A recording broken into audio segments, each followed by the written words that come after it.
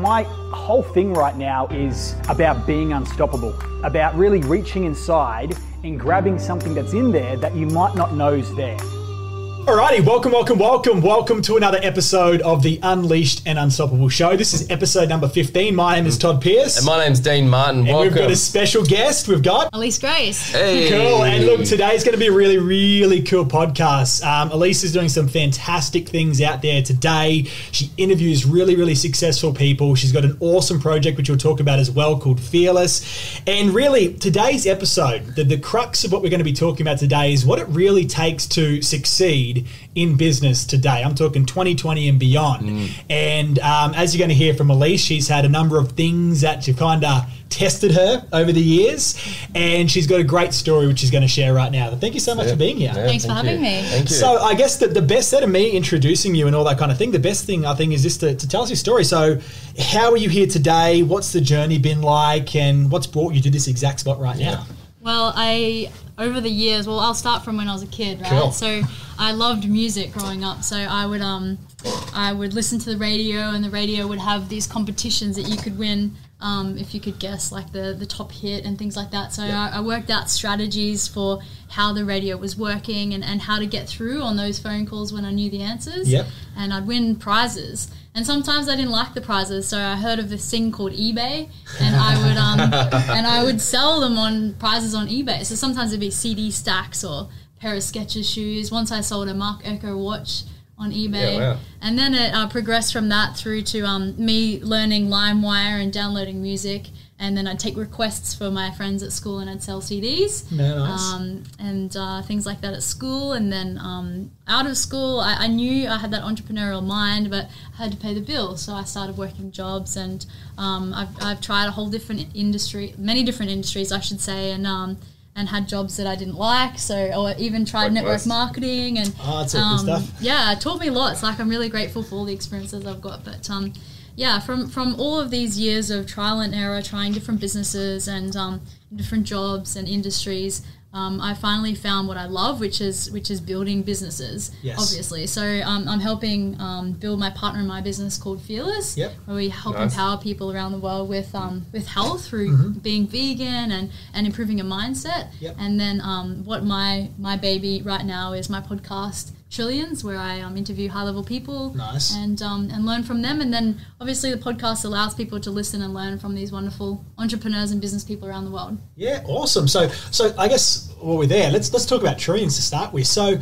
you've had the opportunity to chat with some really cool people so far. What would be the kind of the biggest lessons that you've taken, if you were to reflect? I know I put you on the spot, but spot's the best place to be, right? Yeah. If you reflect on the people that you've chatted to, what would you say are the biggest takeaways you've got in respect to what it takes to succeed in business today? They really stick in their lane. Hey, like I was chatting with Don O'Rourke recently, and I've interviewed a few property people, Scott Hutchinson, and also Brian White.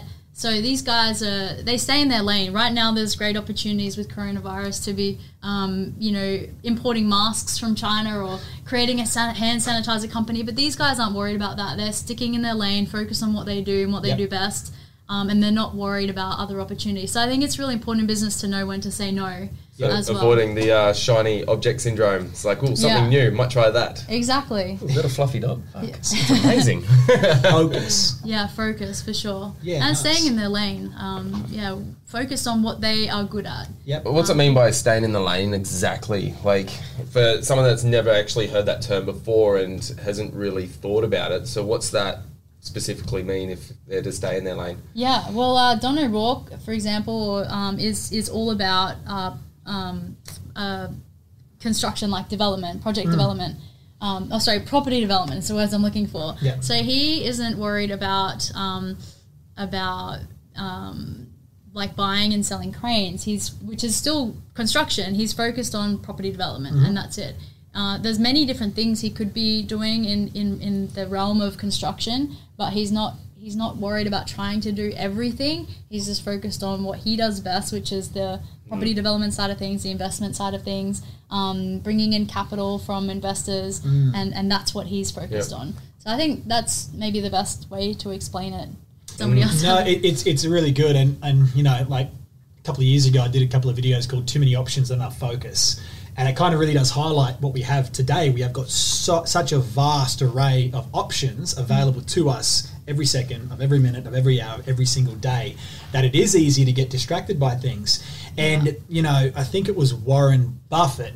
It was Warren Buffett. He said, I'm pretty sure it was him. He said, like, if you had a punch card, the old punch card metaphor. If you had a punch card that had, like, I think it was 12 punch cards that you can punch on it, and they were the only choices, the only things that you could do in life, you'd be a lot more selective with what you chose to invest your time and energy into. He goes, but people don't. They think they've got like this infinite amount of punch cards, and that's a mistake. Yeah. So like for people watching, like whenever you do endeavor in business, you have to be focused. You have to stay in your lane, as you said.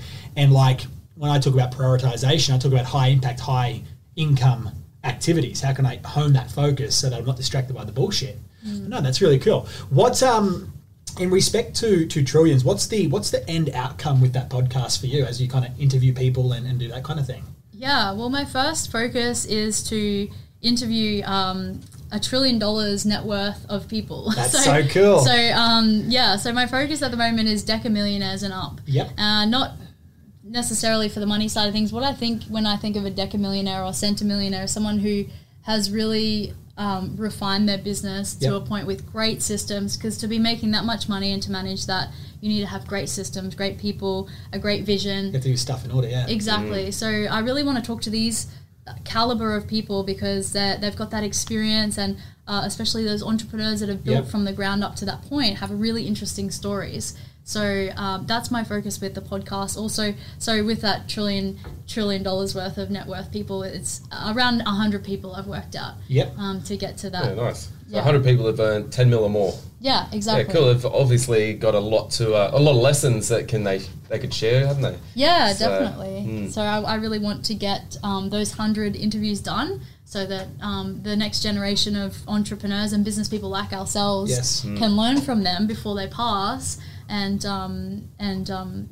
enjoy the podcast and interviews. After that, we'll see where it goes or what opportunities come. It's probably one of the few projects that I've done where I haven't had a really clear, monetization model around it. I'm really enjoying the process. Nice. I'm just focused on enjoying the process. My thing is index funds that safe, long term, generational. Like I'm talking, Scott Hutchinson is 4th generation with his 5th generation in training to become a C-suite executive. So they've got a really good generational wealth structure where they only bring in one person from each generation to work in the company, and also obviously how they're managing their business and the rules around what they can and can't do with that. So that means obviously, like, if you're the parent, you're creating wealth not only yourself but for your kids, for their kids, so setting something up. So thinking beyond yourself, like not just I'm going to live to 100, so I need to be set up till then, or I hope I can live well when I'm retired. Why not think beyond that to your kids, grandkids, and their kids, great grandkids, and how can I set up my trust fund and my investment strategy to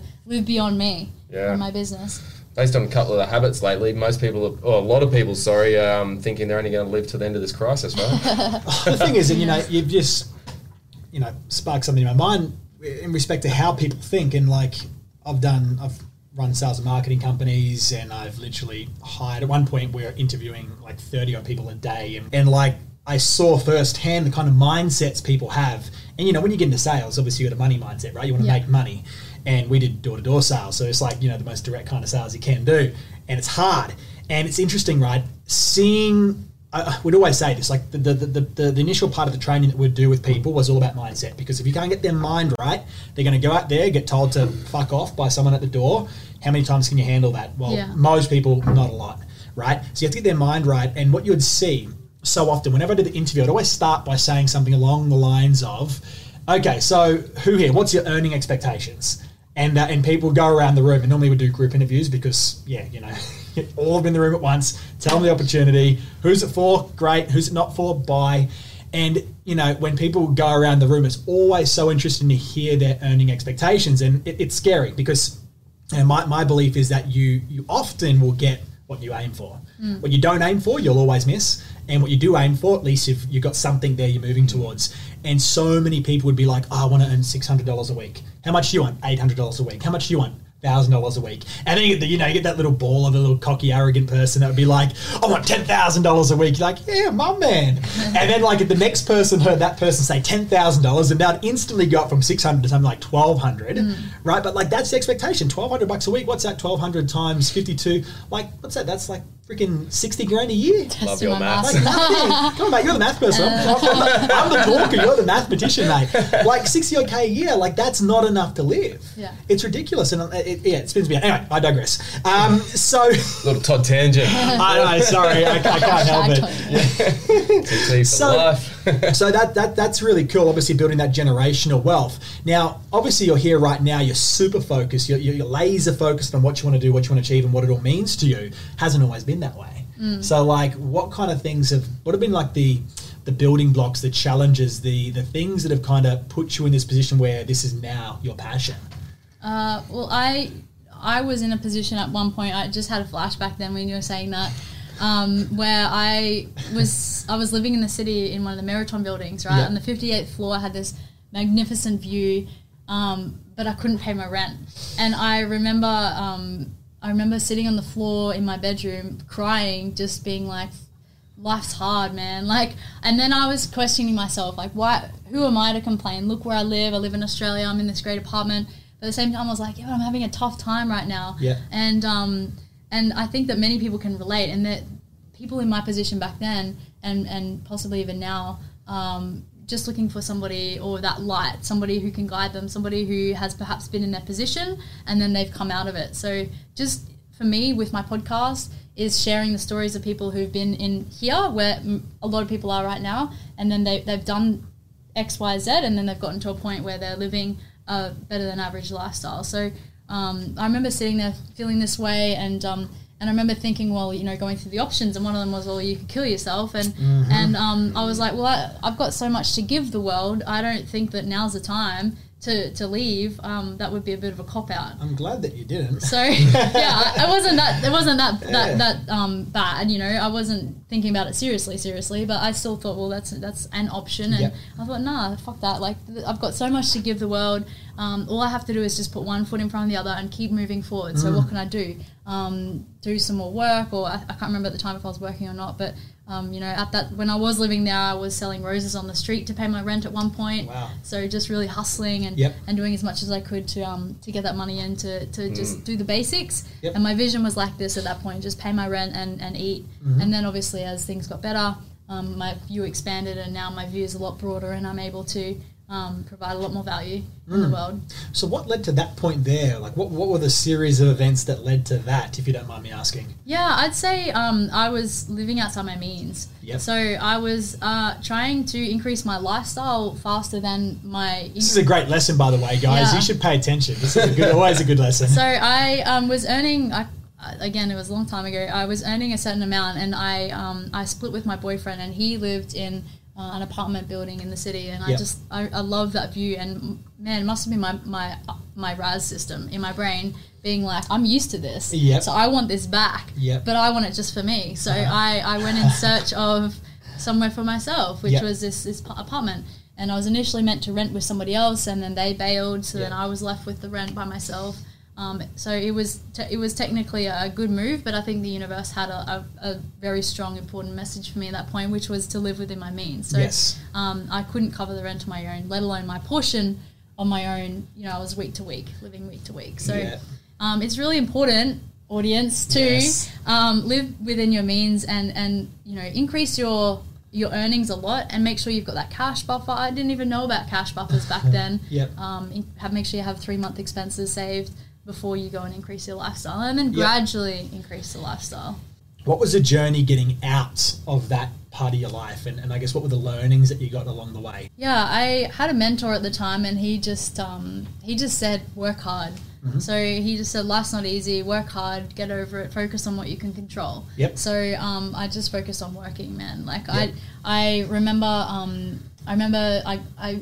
it's interesting. Once my perception in my mind changed, I got a message from someone who, a recruiter who said, I've got a job you might be interested in, and I entertained it and I ended up getting the position. Nice. It was a really cool gig. I really loved it, business development. Nice. And then at the same time, I got involved in network marketing, and then I just really poured my energy into those two things. So keeping fit, my day job, and then the network marketing on the side. And I think the network marketing, I didn't have a huge amount of success in that company, but it really gave me a sense of community, and you learn things. The personal development really was incredible, and so that really helped me pull through. And then also the job paid quite well. And then when I was tempted to, I set up like an automated savings plan, so just automatically every week the money would go into my savings account.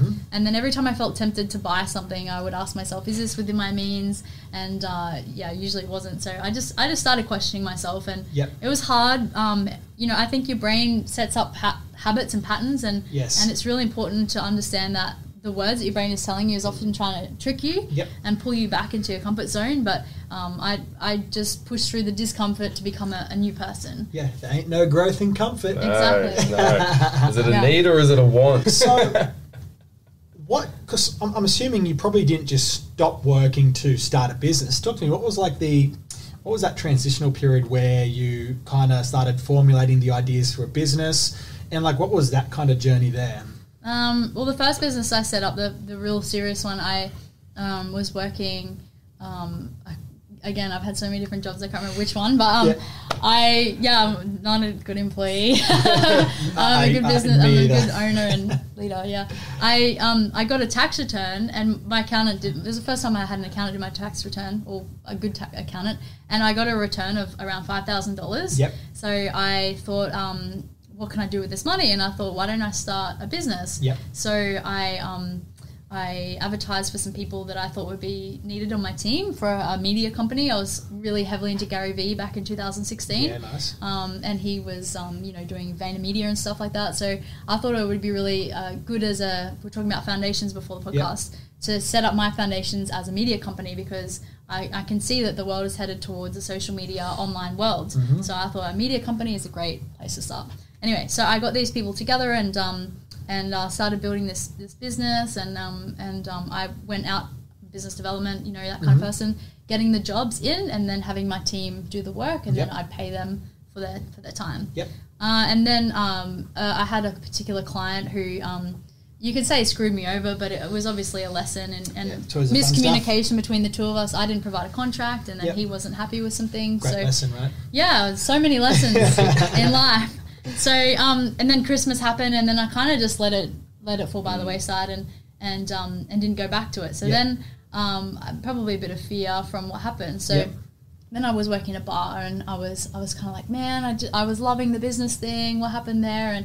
And back into the old habits of just working, feeling unhappy with my life. So I thought about Tony Robbins talks about the triad of how to change your state. And I was thinking long term how to change my state, not just a day-to-day thing. So I decided, one of my goals in life is to live overseas before I was 30. I'm 30 now, but I was like, I think 27 back then. And I decided to move to China, because China's becoming China's becoming like, it's going to be one of the world's number one economy, and India. So I thought, well, it'd be really cool to learn Mandarin. What's a great way I could do that? So when I put that out to the universe, I bumped into an old school friend who did exactly what I wanted to do, and then he gave me the lowdown, how I could get a good job, what to look for, what I should be kind of looking at earning, where I should live.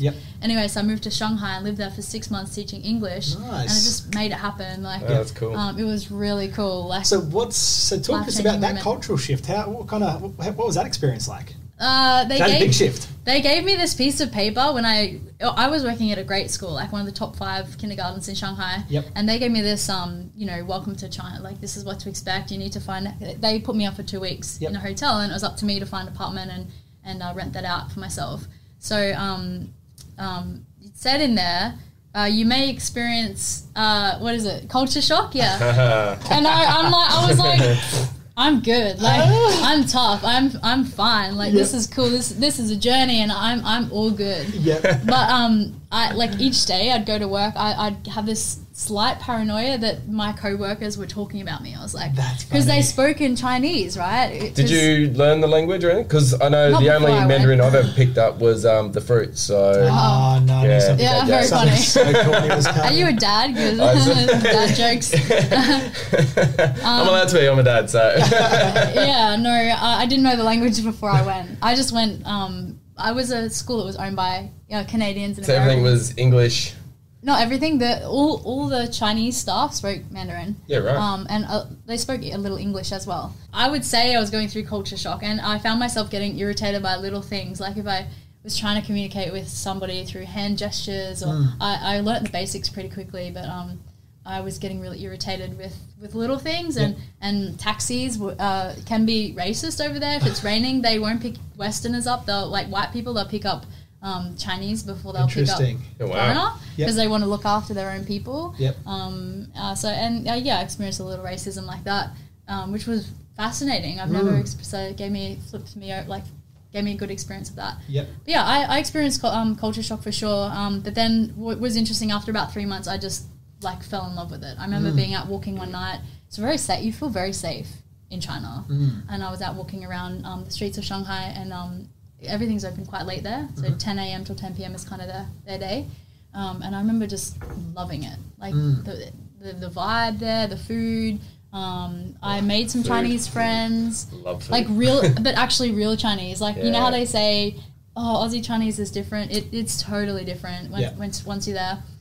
So yeah, I fell in love with China, and I was really sad when I came home, but happy at the same time. Like the pollution there's was challenging. Yep. I wore a mask every day, but the job was great. Like it's truly an experience that changed my life. Yep. I still love to be fluent in Mandarin. I'm not fluent, but yeah, it changed me, because one thing that I learned in China, which was probably the biggest lesson I had to learn in life, was to have a strict budget. Because when you live in a foreign country, man, you can't just, whoops, I can't pay my rent. Like, hey, mum, just wire me some cash. yeah. Like, my parents don't work like that for a start. Yeah.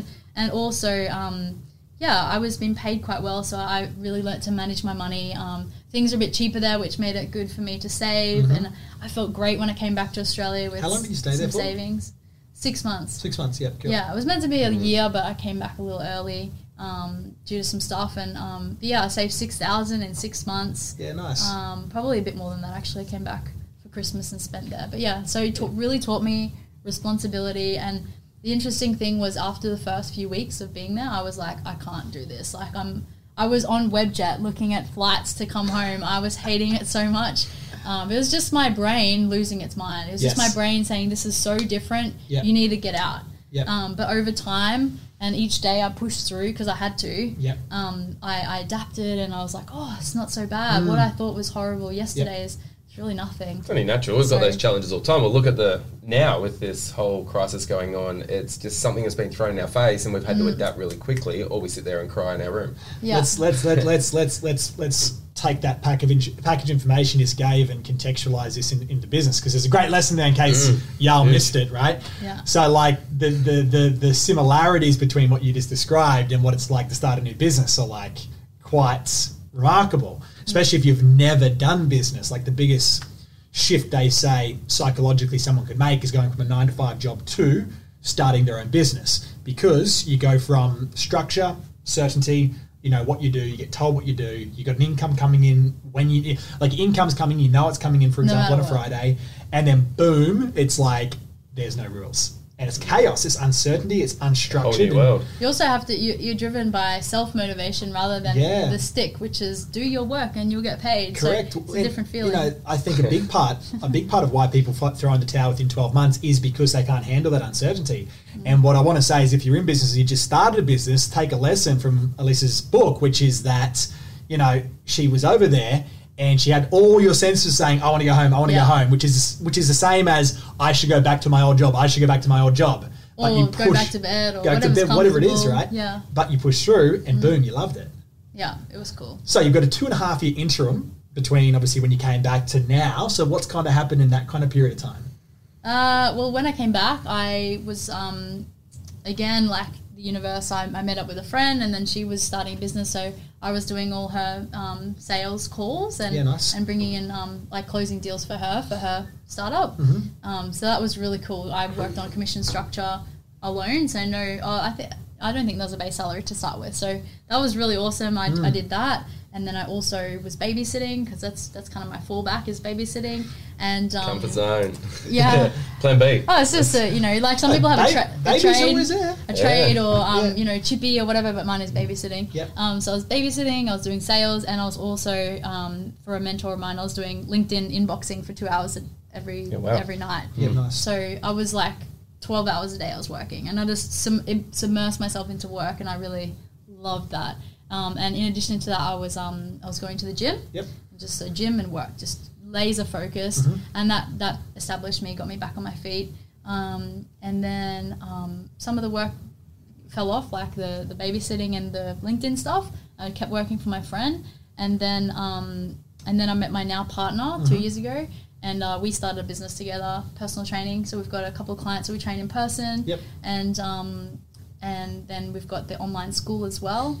And and then we lived off a bit of my savings while we got that started, so I pretty much, now I work full time in the business or on the business, and she works full time as a personal trainer for F45. Cool. And and that's what we do at the moment. Sounds like you've done a lot. Talk. So here we are now. Welcome everybody. We're here in the present. Yeah. So talk to us about what you're doing right now with Fearless, with the business that you're now working on. What made you start that? Why are you passionate about it?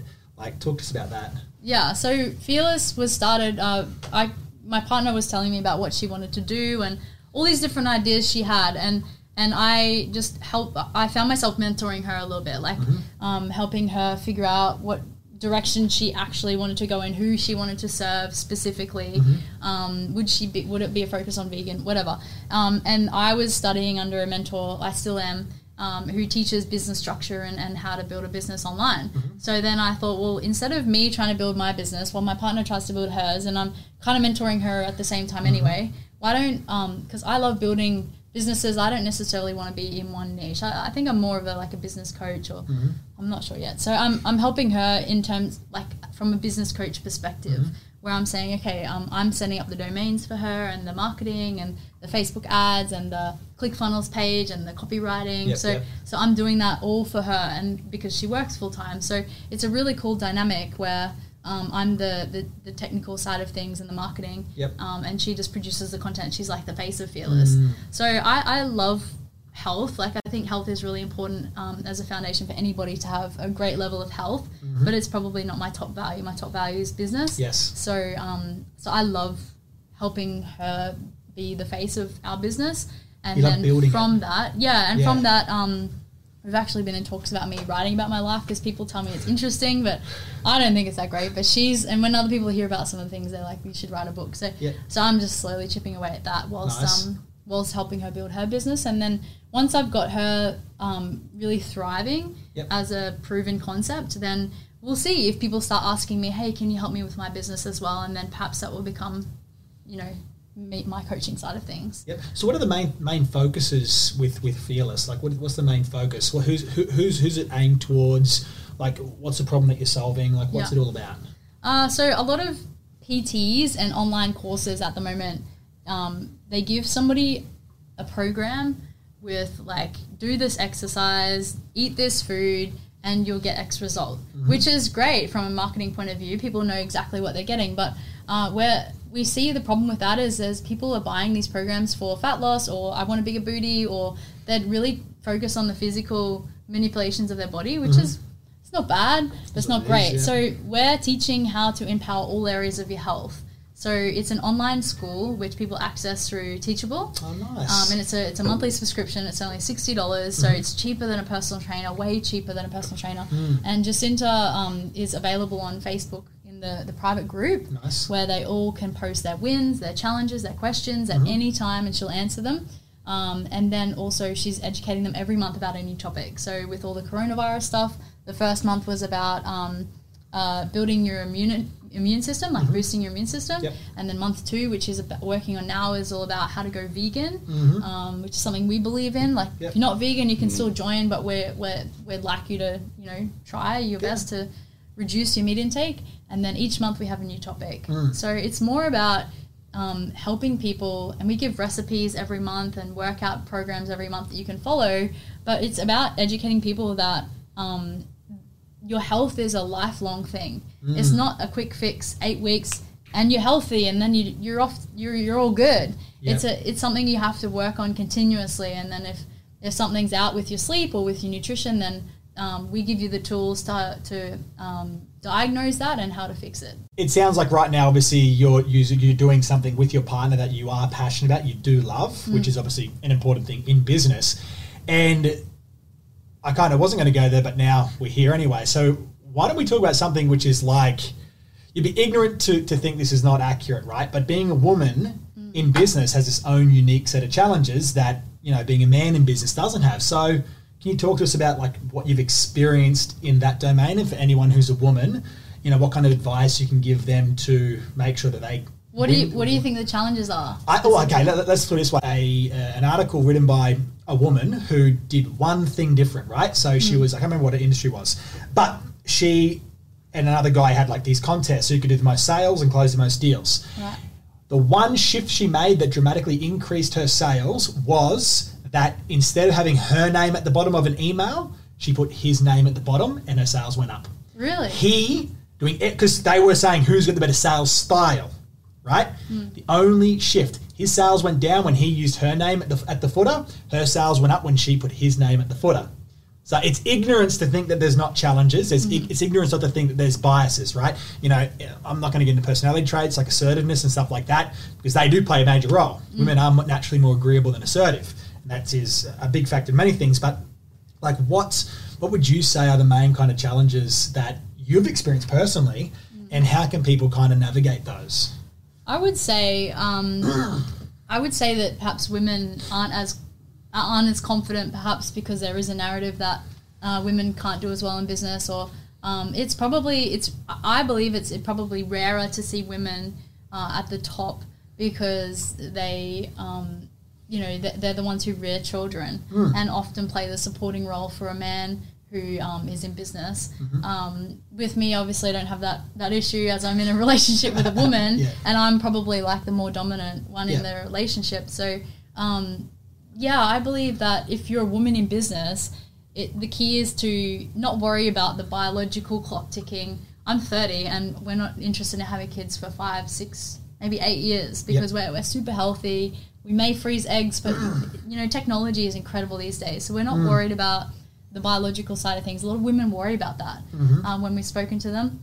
Another thing is to back yourself. Like, understand that you don't need a man to build a successful business, that you can do it alone as a woman. That's interesting, the study. I'd love to see that actually and read about it. It was just an article written by a woman about her experience using emails. But I think one thing I do see is that business is a bit of a boys' club. So I was, some of these men I speak to who are in business, especially the younger ones in their 30s, have group chats with their friends, whether that be a business group chat or a supercar group chat. I guess it's a perception, like the mindset that you take going in there as being a woman or a man. It's like, oh, I am a woman, so I'm going to choose to be different, I guess, to, hey, I'm a man, I own this shit, I'm the alpha dog. I think that's really good advice. You do have to back yourself. Like, Yeah, I think women probably doubt themselves a bit more, or maybe even not even just more. I think that everything's in balance, right? I think there's women out there who can thrive and do really well in business, but perhaps they're worried about their biological clock, or someone who doesn't care about their biological clock isn't as confident. It's really personality based, and I genuinely feel that there's a shift. More women are becoming empowered now. We've got the internet, and I think that for me, which will shift into your next question about networking, being a part of the boys' club and being accepted, because a lot of business, from what I'm learning with these interviews, is that it's relationships. Yes. So if there's two products that are the same quality, but this person knows, perhaps people in Parliament, or both people want to get a building over the line, or a DA, approval, whatever. A build or whatever, then the person with the more networks will probably win a job. Yes. Even if it doesn't appear like that the public eye. Mm-hmm. So I'm really learning the importance of networking, and my podcast is a little bit of a way of meeting these people who otherwise I wouldn't get in the door with, by giving them some publicity, some free publicity, and allowing them to share their journey and their experiences on my platform, but also then me having the ability to connect with them and get into that boys club and show that I'm a capable woman, because they probably see a blonde, petite 30-year-old chick, like she doesn't seem that dominant when I look at her, but when they meet me, they probably have a different perception. I think it's good, and I'm opinionated about many, many things. Dean just shakes his head. He goes, "Oh fuck, where's Toddy about to go right now?" But what I feel right is that the men, and look, I call that my own fucking kind. I don't give a shit. But the men that have the most, negative emotion or negativity towards women in business, the ones that are most insecure, that feel threatened for whatever reason, which is stupid, right? It's the most stupid thing, and I feel like the synergy between men and women in business is fabulous. Men have ideas that women won't have, and women have ideas that men don't have. There's this dynamic of brain interplay that is so fantastic if people work together. But yeah, I really do feel like it is highly based in insecurities. I'm thinking about 4 people right now in my head. It's just, anyway. I digress. I had a guest that I spoke to who I asked him, actually, I said, somewhere I read online when I was researching him that he is an advocate for women in construction, women in the industry. And I said, I know you're an advocate for this. What's your perception of women in business? And he said, it's not about the sex of a person. He said, when we interview people, we interview women and men, and it's about their competence and whether or not they're suitable for that role. Oh my God, we're going down a political rabbit hole. Here we go. It's going to be fun. It's all about if they're suitable for the role. But yes. Yeah, and then you can talk about pay structures and inequality in pay. But if you're a woman and you know that you're getting paid less than somebody in the same position as you, stand up for yourself. Stand up. You say something, and this is how these kind of things happen. You be assertive. You put your foot down. If someone tries, Dean knows, I pull people up, right? I'm just hey, this is not right. Fix it. And that's something, as a woman, you need to adopt. When I've done coaching in the past with women, because I've done coaching now for 10 years, there's been a solid percentage of women who I've coached with. Obviously, there's emotional things that we go through, but in respect to career, there's a high element there of teaching them how to be assertive. It's a learned trait, right? If your mum and dad weren't assertive and that interplay wasn't happening at home, then chances are you didn't model it. But it's not too late to learn it. You can learn it. And I love what you just said right there about we're looking at competencies. So there's something I'm exceptionally opposed to in the world right now. And that is, and we'll either agree on this or we'll disagree, and that's okay because reasonable minds can have differing opinions and respect each other. I believe the biggest injustice in the world is the enforcement of equality of outcome. Okay. What do you mean by that? I tell you right now, I'm probably going to become a politician in the next couple of years because it's becoming very important to me. Very many political things are becoming important to me, and I don't like necessarily what I see in the world. And I feel like there is, anyway, it's choose your best poison at the moment. So anyways, 2030, vote card number 1. Yeah, the first tattooed guy. But okay, equality of opportunity versus equality of outcome, right? So what that means is that equality of outcome, there are people out there that are saying everything needs to be equal without taking into consideration competence, right? It's just, it has to be equal because equal is fair, equal is right. Equal in what though? In pay? Or everything. Equality of outcome means that we start the race at the same time, but we have to finish the race at the same time, no matter how hard we all work. Yeah, that's equality of outcome. I disagree. 100%. I knew you would already. Stupid. Equality, but survival of the fittest, man. That's what I believe. There are people that believe this, and there are people that push this, and they try to push it through as legislation. It's injustice. It's the idea: take from the rich, give to the poor. That idea is equality of outcome. Where for me, what I'm an advocate of is equality of opportunity. That means we all start the race at the same time, and based on how well you perform, how well you do, that's where you finish. And I love that. Just what you said with that guy right there. He goes I'm not looking at male or female. I'm looking at competency, right? Who's the best fit for the role? I think that's so important. And I feel yes, you go the 60s, 50s, 60s, 70s, 80s, 90s, 2000s as well. There's been a somewhat of an imbalance out there in respect to, men being favoured over women. But I feel like we're starting to become more aware these days. We're starting to realize as employers, and like I said, I've employed a shit ton of people in my life so far. Yeah. Like, you know, it's not whether you're a male or a female. It's like, what the fuck do you bring to the table? I also think it's a cultural shift, man. Like, Yes. we grew up where women literally had a role in society and they didn't have a voice to vote, and that's just the way it was. It's not good or bad. It's just what happened. We used to wear puffy shoulder clothing. Like, it's just the way it was. There's nothing wrong with that. Yeah. It's just that's how it was, and it's transitioning. It's changing now. So, Yes. and that's okay. So if you're a woman and you want a position of power, then go get it. Like, don't sit around and sit here and bitch and complain because that person's over there. Like, do your best. Like, learn the networks, get in with the boys club, do what you need to do to get that position. Yep. And the flip side of the coin to that too, because there's obviously two sides to each coin every time, is if you are a woman as well, like, and you don't want that, then that's okay as well. I think that's an important message to communicate, because I was talking to my wife about this, right?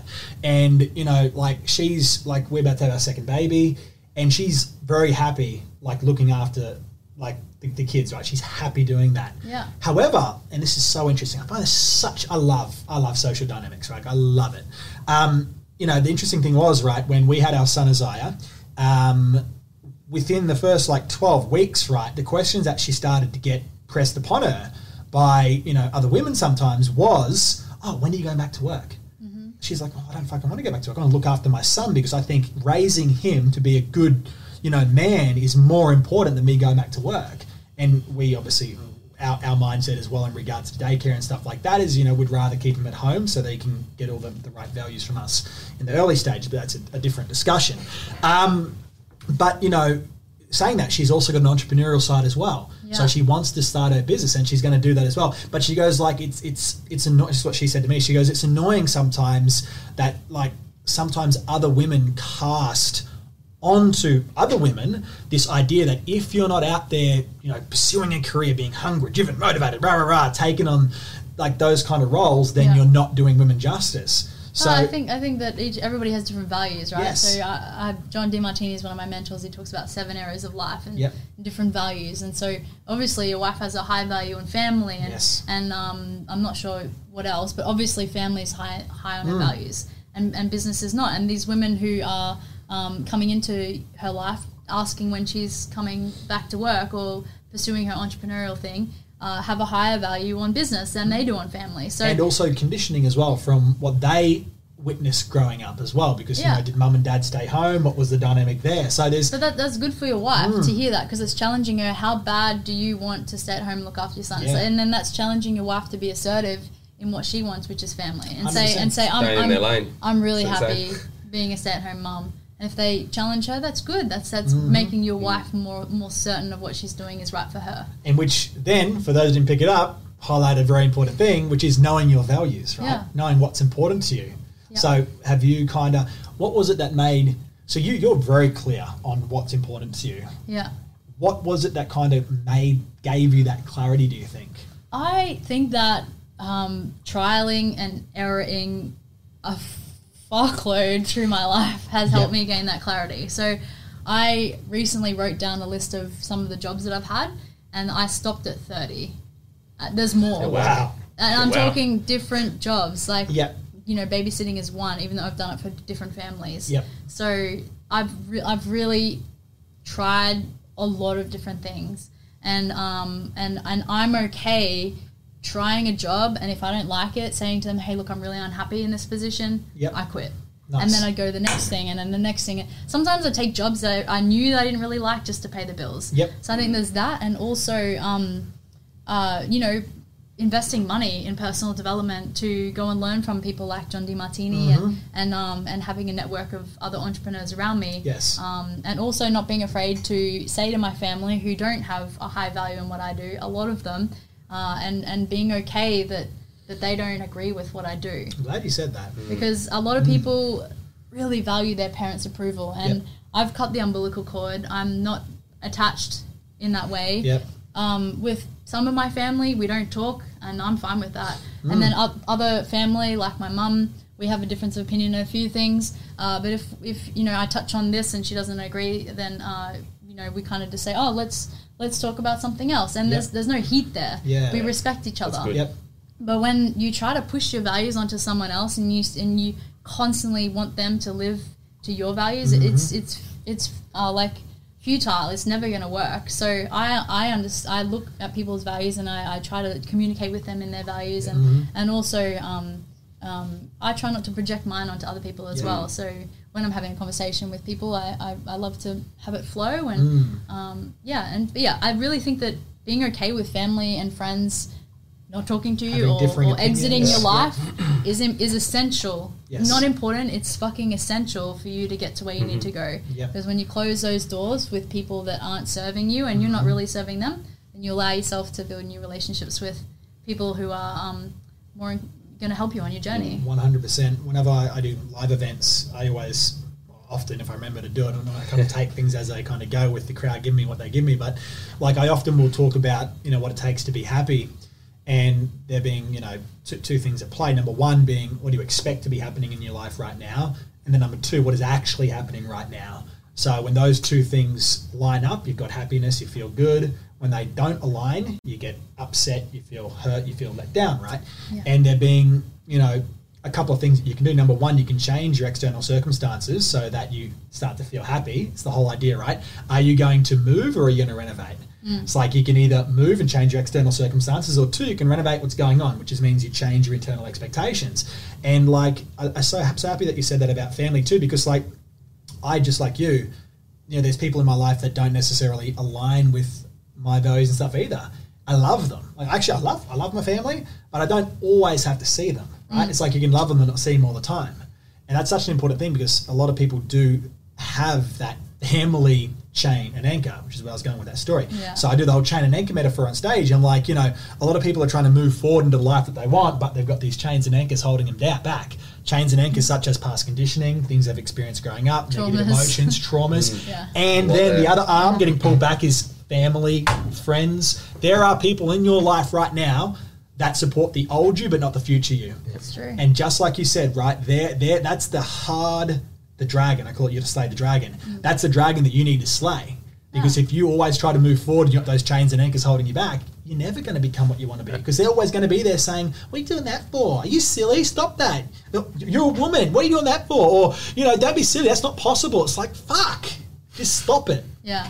What a different train. It's actually important to distance yourself from those people, even if for a period of time, and then come back to them later, because you really need to fill your mind. And this is another thing I'm learning very quickly. You really need to fill your mind with reconditioning. It's like you need to unlearn what you learnt from 0 to 7 and then recondition yourself and reprogram the brain. And Dr. Joe Dispenza talks about the neural circuits become like little pathways through the bush into superhighways with 4 lanes, and then that's a really large, convenient, neural pathway for your brain to use every day. So for you to then go and cut a new path, it's very challenging. It's a gut track, but it's important to go down that new path if that's the life you want. You all these cute quotes that you see on Instagram about step outside your comfort zone, or to become the new you have to let go of the old you. It's cute, but it's when you actually conceptualize that and understand it fully, it's fucking challenging. 100%. But it's necessary. There it is. There's no growth in it. Yeah. No growth and comfort. You got to push yourself. Let's look at the ice bath at the back there. It's not, you never ever feel good jumping in that ice bath. No, but it's you get like that high once you jump out because you've just done something small. You've challenged. To challenge yourself. Yeah, exactly. And when you master that cold, it feels good. It's probably a great thing for your audience to just, today or tonight when you're in the shower, turn it to cold. And if you find turning your tap to cold for just 1 minute, man, you need some brain training, because like even though you're anticipating the challenge, if you can't enforce change on yourself to that small degree for 1 minute, I love it. Then how are you going to build a multi-million-dollar company where you've got lives at stake? Imagine if you were a multi-millionaire right now, or Richard Branson having to fire people, or lay people off, or he's thinking about mortgaging his own island. That's a big amount of responsibility for someone to stomach. Once again, he's got the neural pathways set up. He's asserted control over his own thoughts, his own emotions, his own behaviours long enough that he's got the resourcefulness there. Yeah. And that's what we're discussing right now, just in case you're wondering, guys. Because none of this is what has happened with you has happened overnight. It's been a continual conditioning that's happened over your 30-odd years, right? Yeah, and it's still happening. Like, it's still challenging for me. I'm not there yet. I don't think you're ever there. I don't think you ever get to a point and you go, there you go. No. That's what I was aiming for in my life. I'm good now. I think you're constantly changing, evolving, learning, screwing up, and getting back up again. Like, I think for me, it's been, I thought I'd be a multimillionaire before 30, but I'm not quite there.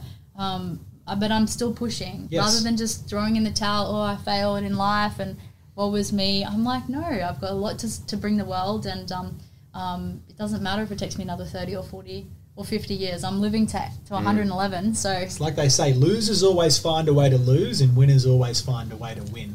Yeah. And the difference between a winner and a loser is that the loser gave up. That's it. Yep.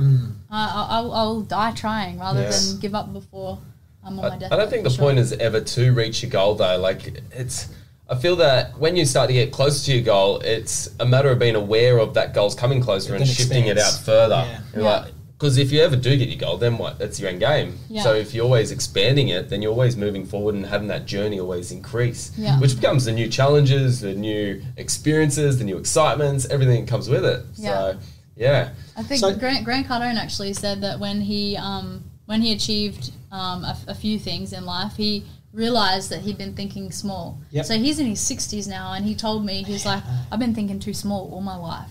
So that's incredible coming from a man like Grant Cardone. He still thinks he's a peasant. So think bigger. Like when he says 10x, he really means it. So I'm going to think we're at that time now where we start to wrap it up. But before we do, I always like to do this right at the end. If you were to give the listeners, the watchers, 3 superstar pieces of advice in regards to being a success in business, just crushing it in life, what would you say to wrap this up?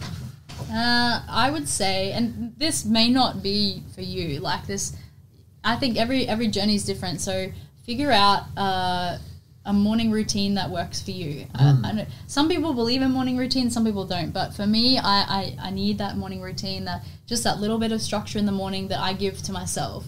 I've tried waking up in the morning, jumping on the social media, and I feel once you start working, especially if you love it, you just want to keep going. Yes. So I think it's really important in the morning to do something for you, whether that's meditating, exercise, reading, journaling, drinking tea, ice baths, work out what it is for you. I prefer to do something physical in the morning. So morning routine is one. Number 2 is do something every day that challenges you. Yes. Whether it's something small like talking to a stranger or anything challenging like making a phone call to a high-level person that may intimidate you, something that is challenging every day or different. So even using your left hand for things rather than your right to challenge your brain. You consciously have to think about brushing your teeth, something that you normally do naturally every day. So that's number 2. And then number 3 would be think bigger. Yes. For sure. So you're better off, I believe, planning goals that are massive, generational, like we were talking about at the start of the podcast, building generational wealth. That means setting goals beyond your own life. How does that look? Not just saying I'm going to be a billionaire by the age of 50. Actually setting goals means, to me, working back from that and chunking it down to the now. So yes, have a big dream and a big goal, like I just said, 10x it, but also work backwards from that and chunk it down to today so it makes it relevant. Otherwise, you're living a fantasy thinking you'll achieve that without chunk down plan. Yes. Yeah. I love it. Thank you so much. All right. Good. So that was great. I've really enjoyed this podcast. Yes, there was a lot of takeaways there. A lot to learn from. But at the end of the day, thank you for coming on. You're welcome. Now, really appreciate it. For people to connect with you, find out more, talk to us. How can people reach out? How can they connect with you? Where can they find you? What's the best way? The best way is through social media. Just on Instagram at Elise Grace. You put in the description how to spell it. But that's the best way you can get in touch. Yep. Your podcast? Podcast available on all the platforms. So Apple, Google, Spotify. It's called Trillions with Elise Grace. Nice. Yeah. Is that all? Any other places to find you? And then you can find our school through the links below and also just through my social media. Fantastic. Fearless and Trillions podcast. Yeah. Awesome. Fantastic. All right, everybody. So I hope you've enjoyed this podcast here. I've really enjoyed having Elise on today. It's been good. Make sure you go check out all that stuff right there. Once again, if you've loved watching this, if you've enjoyed this, hit like, hit share, tag anybody that you think needs to hear what Elise has told us today. And we'll see you on the next podcast. Yes. Thank you so much. Thank you very much. Appreciate it.